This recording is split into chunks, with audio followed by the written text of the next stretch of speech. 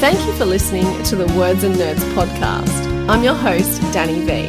From all of us in the writing community, we just think you're amazing because you put your heart and soul into everything you talk about on this amazing show. The podcast has over 50,000 listeners every month. I love coming on your show and I love talking about it. Oh my God, I finally get to speak about it. You talk about all the things that I've been living by myself for so long. I mean, you provide that opportunity to so many of us and, you know, always are an amazing host. We chat about books, the writing process, and how literature has the power to change the world. But most of all, we have real conversations and we have a laugh. I'm feeling sick. Thanks for being here and sharing the journey. Thank you for listening to this Words and Nerds podcast takeover episode. On this podcast, we chat about books, the writing process, and how literature has the power to change the world. I'm your host, Alison Tate, author of epic adventure series for middle grade readers, the Mapmaker Chronicles, the Audubon Cipher novels, and the Maven and Reeve mysteries. And I'm here today taking over from Danny V with Alison Rushby, who is best known for her award-winning novels for middle grade readers, including The Turnkey, The Mulberry Tree, and The Ghost Locket, but is the author of a total of more than 25 books across many sections of the bookshop shelves, including books for YA readers, books for adults, and her latest series, Miss Penny Dreadful, which is for junior readers. Welcome to Words and Nerds, Alison Rushby. Hello. It's very good to be here. Now, I do need to disclose that Alison Rushby and I know each other very, very well. Not only do we manage the Your Kids Next Read Facebook group together, but Al and I met about 175 years ago, standing in line for coffee, I think it was, at a romance writers conference. We were both writing romance novels at the time. Al was very, very well published and doing brilliantly well. And I was trying to work out how to get a happy ending out of what I'd started.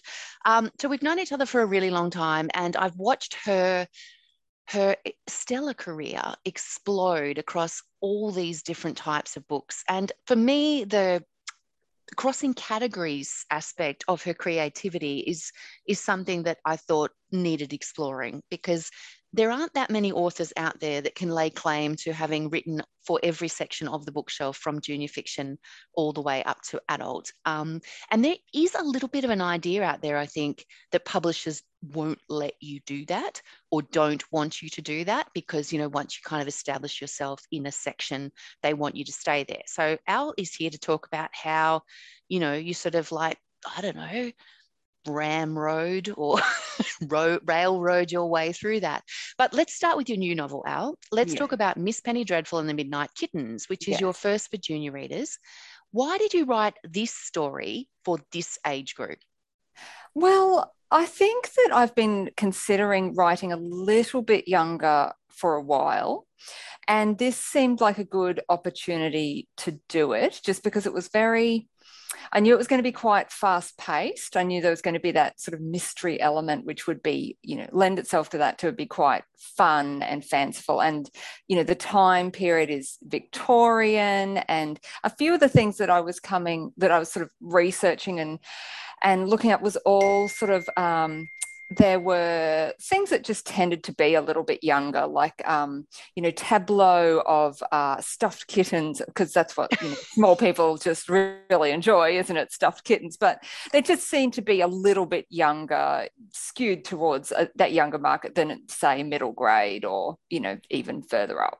Can you explain that though? Because like when you say that, if I was researching that area of the sort of that story, tell us a little bit about the story and why you chose that sort of setting for it. Because I think that had I been given that setting and that particular story, I would probably have gone older with it. The other way. So I was interested that you went younger, and I'd like to know why. So tell us a little bit about it.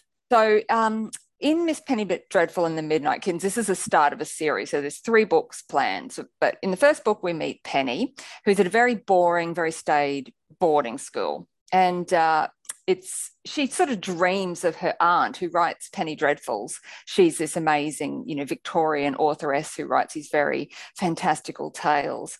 She dreams of her aunt turning up at her boarding school and whisking her away on one of her aunt's, adventures where she goes off to research the tales that she's writing. And then one day, Aunt Harriet does just that. She comes to Penny's boarding school, informs Penny that her parents have gone missing, and asks Penny, hey, are you as bored at this boarding school as I was when I was here? And Penny says, well, yes, I am, rather. And then Aunt Harriet whisks her away on one of her research adventures. But of course, at the same time, Penny, as looking at her aunt's, research adventures, she has her own mystery to solve, which is the mystery of her missing parents. Now, I think sort of one interesting thing that cropped up when I was thinking about what age group I wanted to write this for, I did remember my agent saying to me a while ago that when I was writing another book and I wasn't sure whether to make it middle grade or YA, and it had a talking fox in it, and my agent said, you've got a talking fox, that's middle grade. So there are these elements, I think, where you can tell, right, this is for a younger audience. I don't necessarily know if that's true. I think every book would be better with a talking fox in it. but I can see the point. There's some elements that just lend itself to a specific audience, I suppose. And this one had more of those younger elements in it. What I find fascinating about it, and I'm just asking for a friend here, not anyone we would ever have met before, is how is that, like, when you describe that to me, and we're talking about Penny Dreadfuls, which are like purple prose and epic stories and, not totally suitable for children.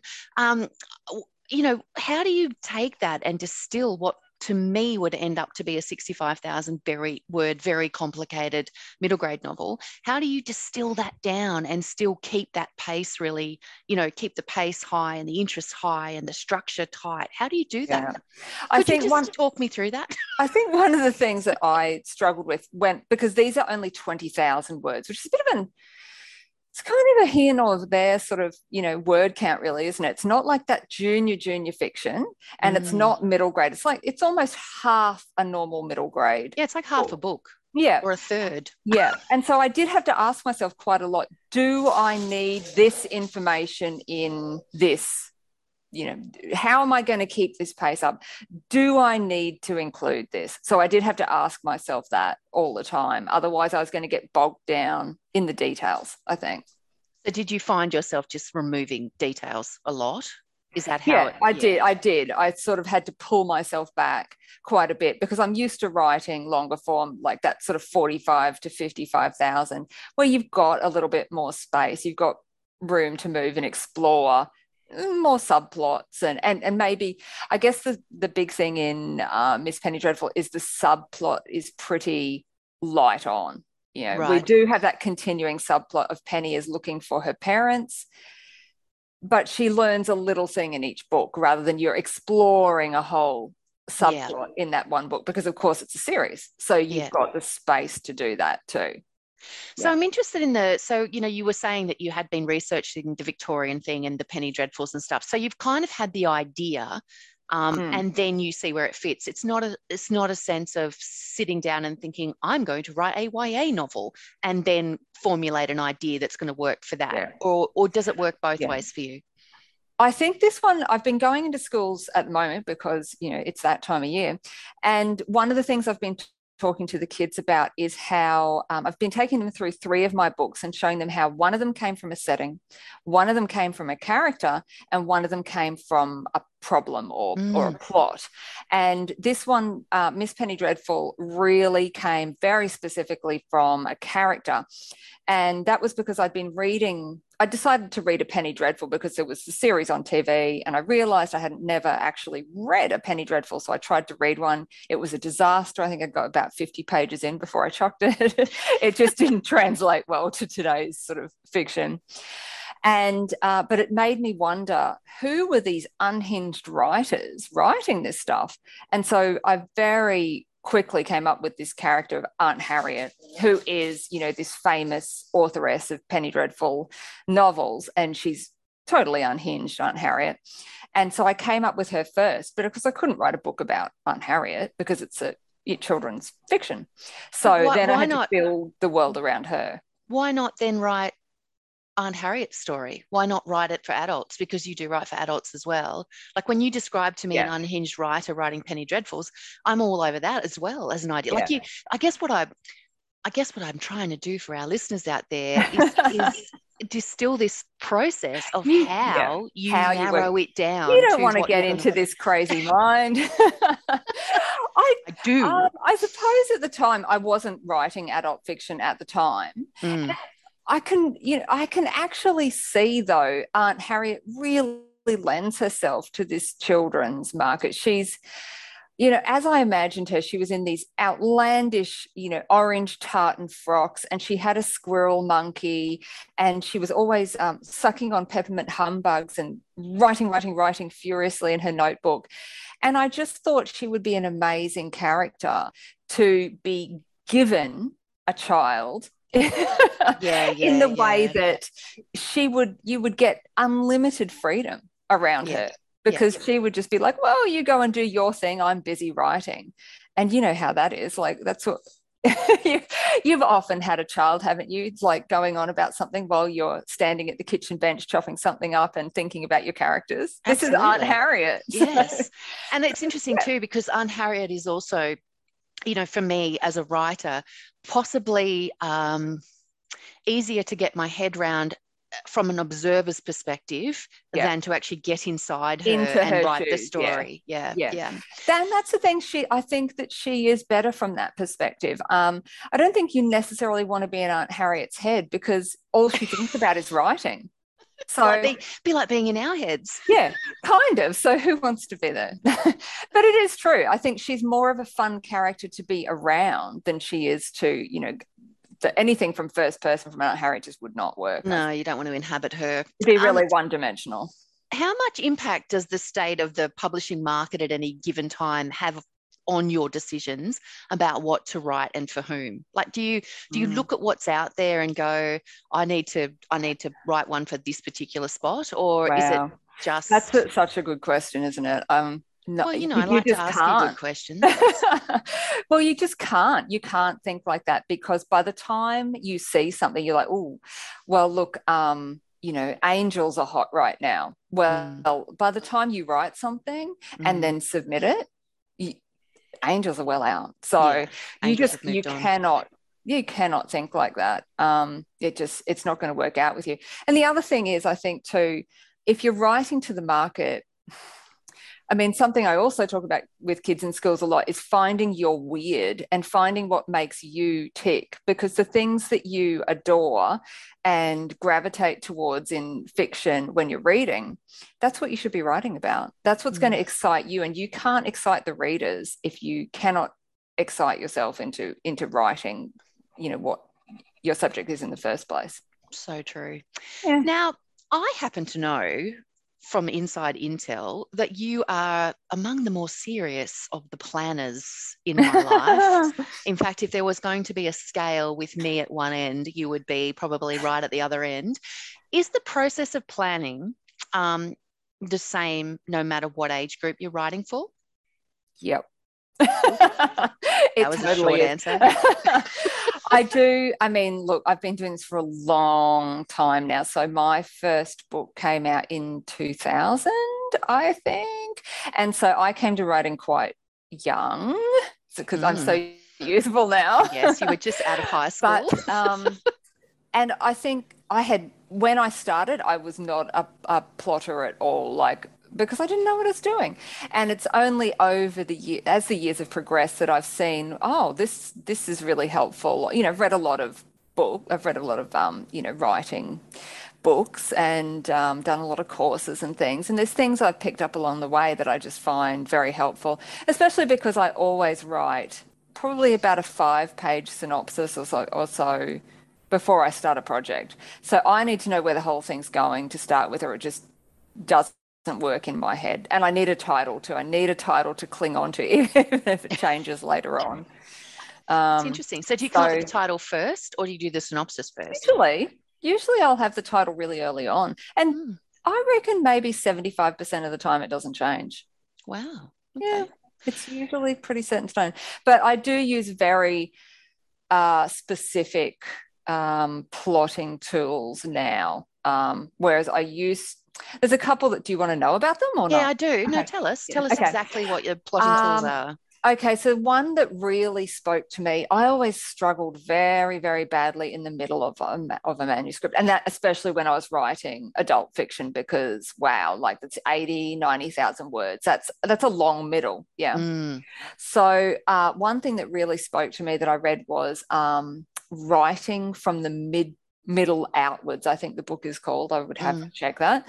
But it's all about finding the midpoint, which is, that mirror moment in the book where your hero or heroine sort of has this turning point and, looks at themselves in a mirror, whether it's metaphorical or not, and makes all these choices. That really spoke to me because I was struggling so badly in the middle. I realized that was probably the first thing I needed to work out. Right. So now I do kind of work out that midpoint moment first of all. And then the other thing that really spoke to me was the plot embryo. So Rachel Stephen with a PH runs this it's an amazing little, I think it's 5 or 7 day course, and it's absolutely free. And she sends you a little video each day. It is the best thing I've never spent any money on. Sometimes every time I use it, and I did buy her printable and things like that because I felt terrible. I spent thousands and thousands of dollars on courses, and this is by far the best one I've ever done. She has a lot about that midpoint as well, where your protagonist turns from being reactive to proactive. And that spoke to me a lot.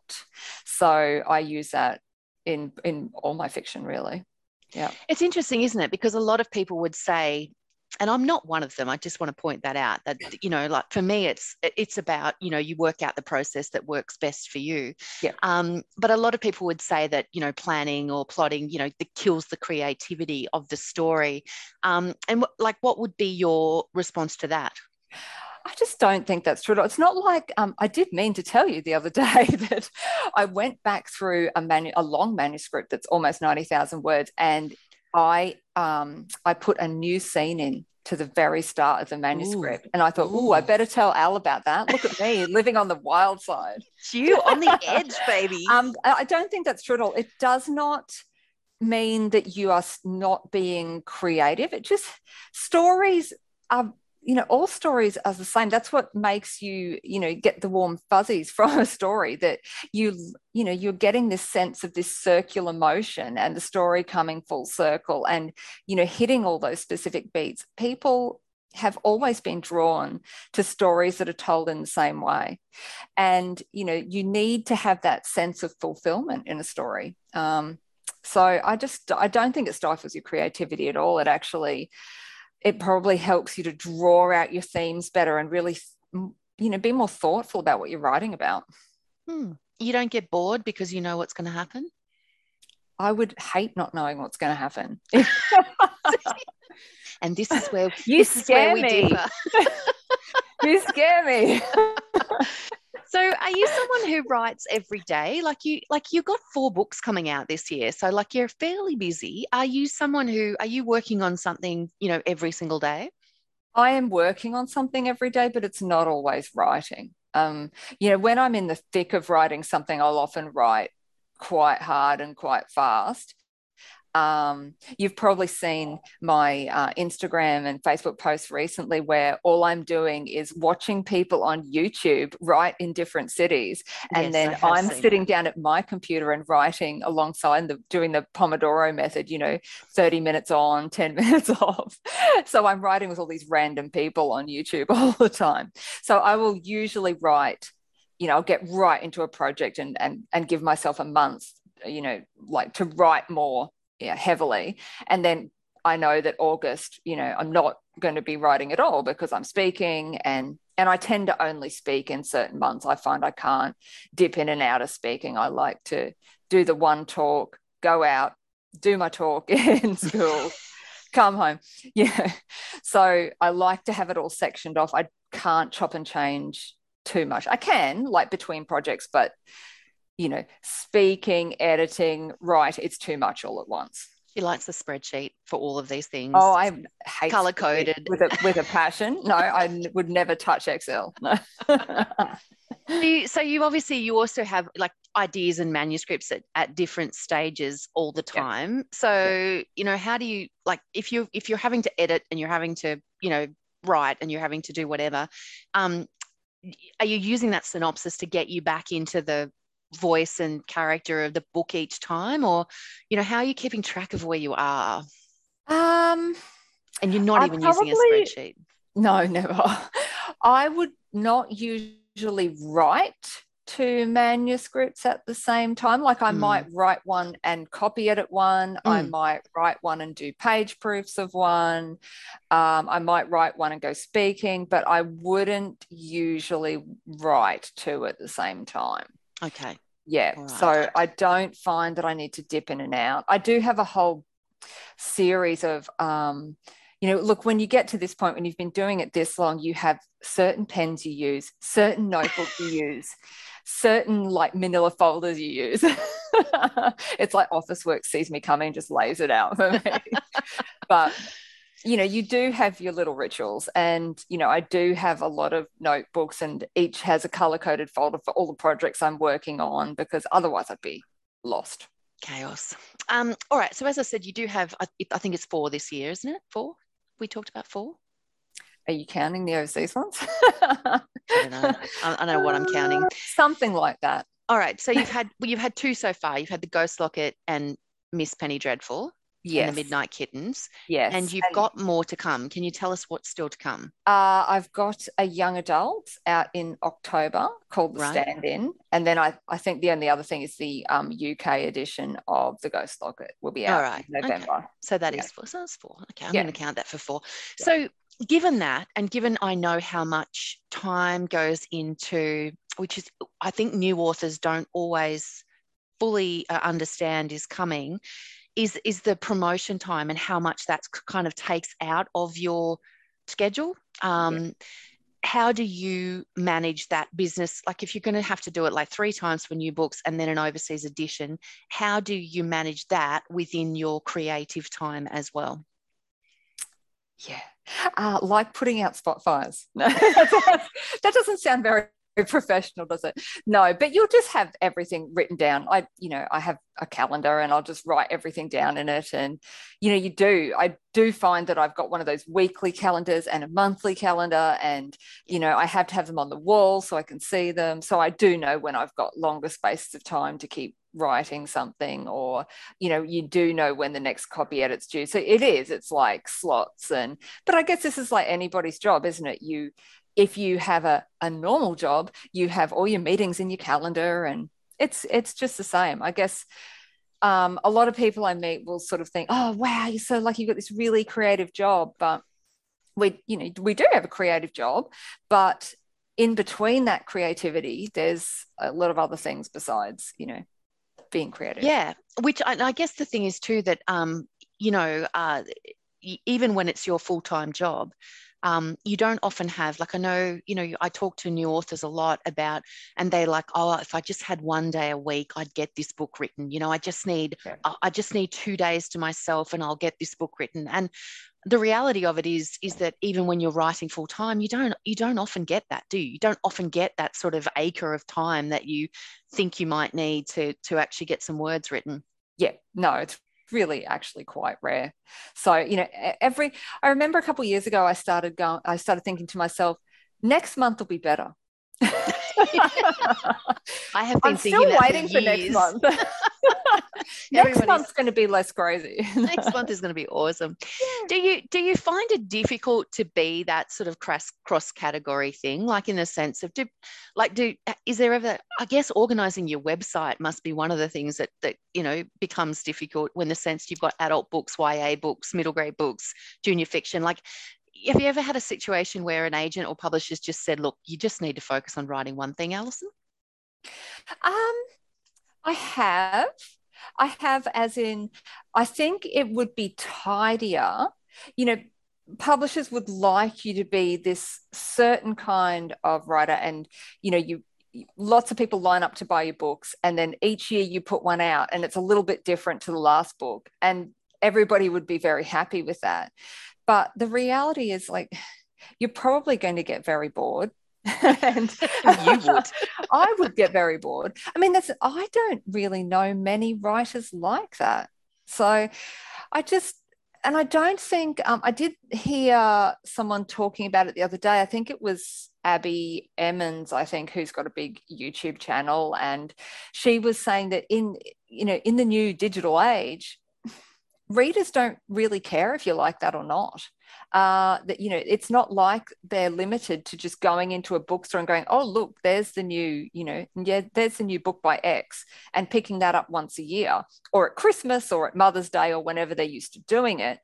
Now they have access to you as an author. They have access to you on Instagram and TikTok and Facebook, and they're more interested in you as a person than your product. So they still want your product, of course, but they are often more interested in you as a personality and attaching themselves to you than necessarily just to your work. So are you on TikTok now, Al? No. Probably my cat and my dog are. I was going to say, what will we do without our pets? So when we first met, you were writing for adults. Is that something that you would do again? Yes, it is. It's something I'm doing again at the moment, actually. Oh. So, which is very exciting. I've just finished a middle-aged beachy read. Ooh, sign me up. And I'm pretty sure I wrote it because there's a lot of tinsel jackets in it, and I'm pretty sure I wrote it just because I wanted to buy a tinsel jacket. But so I got a tinsel jacket. Right. But it's been lots of fun to dip back into that area. And I had the idea a few years ago, and there was no good reason for me to write that book, and I had no time to write it, but I wrote it anyway because I just felt compelled to write it. And I had an actually really good time doing it. So it was worth it. It was worth all those hard hours at the keyboard. Now it's worth it. Now I can say that. Yeah. But it was very painful at the time. Now we spend a bit of time together in the Your Kids Next Read community, managing what has become a small town of people who are interested in children's literature, 25,000 something members. Just saying, yeah. Just I'm just going to drop that. That was a flex. Did you like my flex? How do you think being a member of that community has impacted on your creativity? Like when you kind of like enmeshed in something where people are always looking for books for kids? I think it's been really interesting to see what the kids are drawn to when the parents talk about, parents and guardians talk about what the kids are reading, what they're excited about. It's really interesting to see the things that they really love and just gobble up. And one of the things that I really noticed is, there's a big divide between those really quite young books, like the Billy B. Brown books and things like that. There's a big jump up to the next category. There's not a lot in that sort of middle ground for them, maybe about 7,000 to 10,000 words. So a lot of younger ones, and then it's quite a bit of a leap. And you see the parents going, oh, they like this one, but it's, all I can find after that is chapter books, and that's a bit hard. So I think there was a real sort of call out for these maybe things that are about 7,000 to 10,000 words, but still quite highly illustrated, because of course the kids they can really get through these books. I mean, they need a lot of them, and they do love a good series. And so I thought, I'm going to try writing something like that, just because people were calling out for it so much. Oh, right. So, and that's coming when? That is coming next year. Right. Yeah, So about, stay June, tuned. I think June, July. Stay tuned, everyone. And then we can have Yeah. another conversation about how you, for my friend, how you manage to write high interest, stories with high stakes and not enough complications to sink a battleship like your friend tends to write. Yeah. Anyway, okay, Al, well, thank you so much for chatting with us today. It's been an absolute pleasure, as always. Where can we find you online and keep up to date with all of your various projects? You can find me on my website, which is just alisonrushby.com. You can find me on Instagram and Facebook and not TikTok yet. Unless you're looking for cats. And you will find me, Alison Tait, at alisontait.com, ALLISONTAIT.com. You'll find me on Instagram, Facebook, Twitter, not TikTok, not yet. But if you are interested in books for young readers, you will find Alison and I in the Your Kids Next Read Facebook community. Just search us up and we would love to have you on board. Thank you very much for your time. Thank you. Thanks, everybody.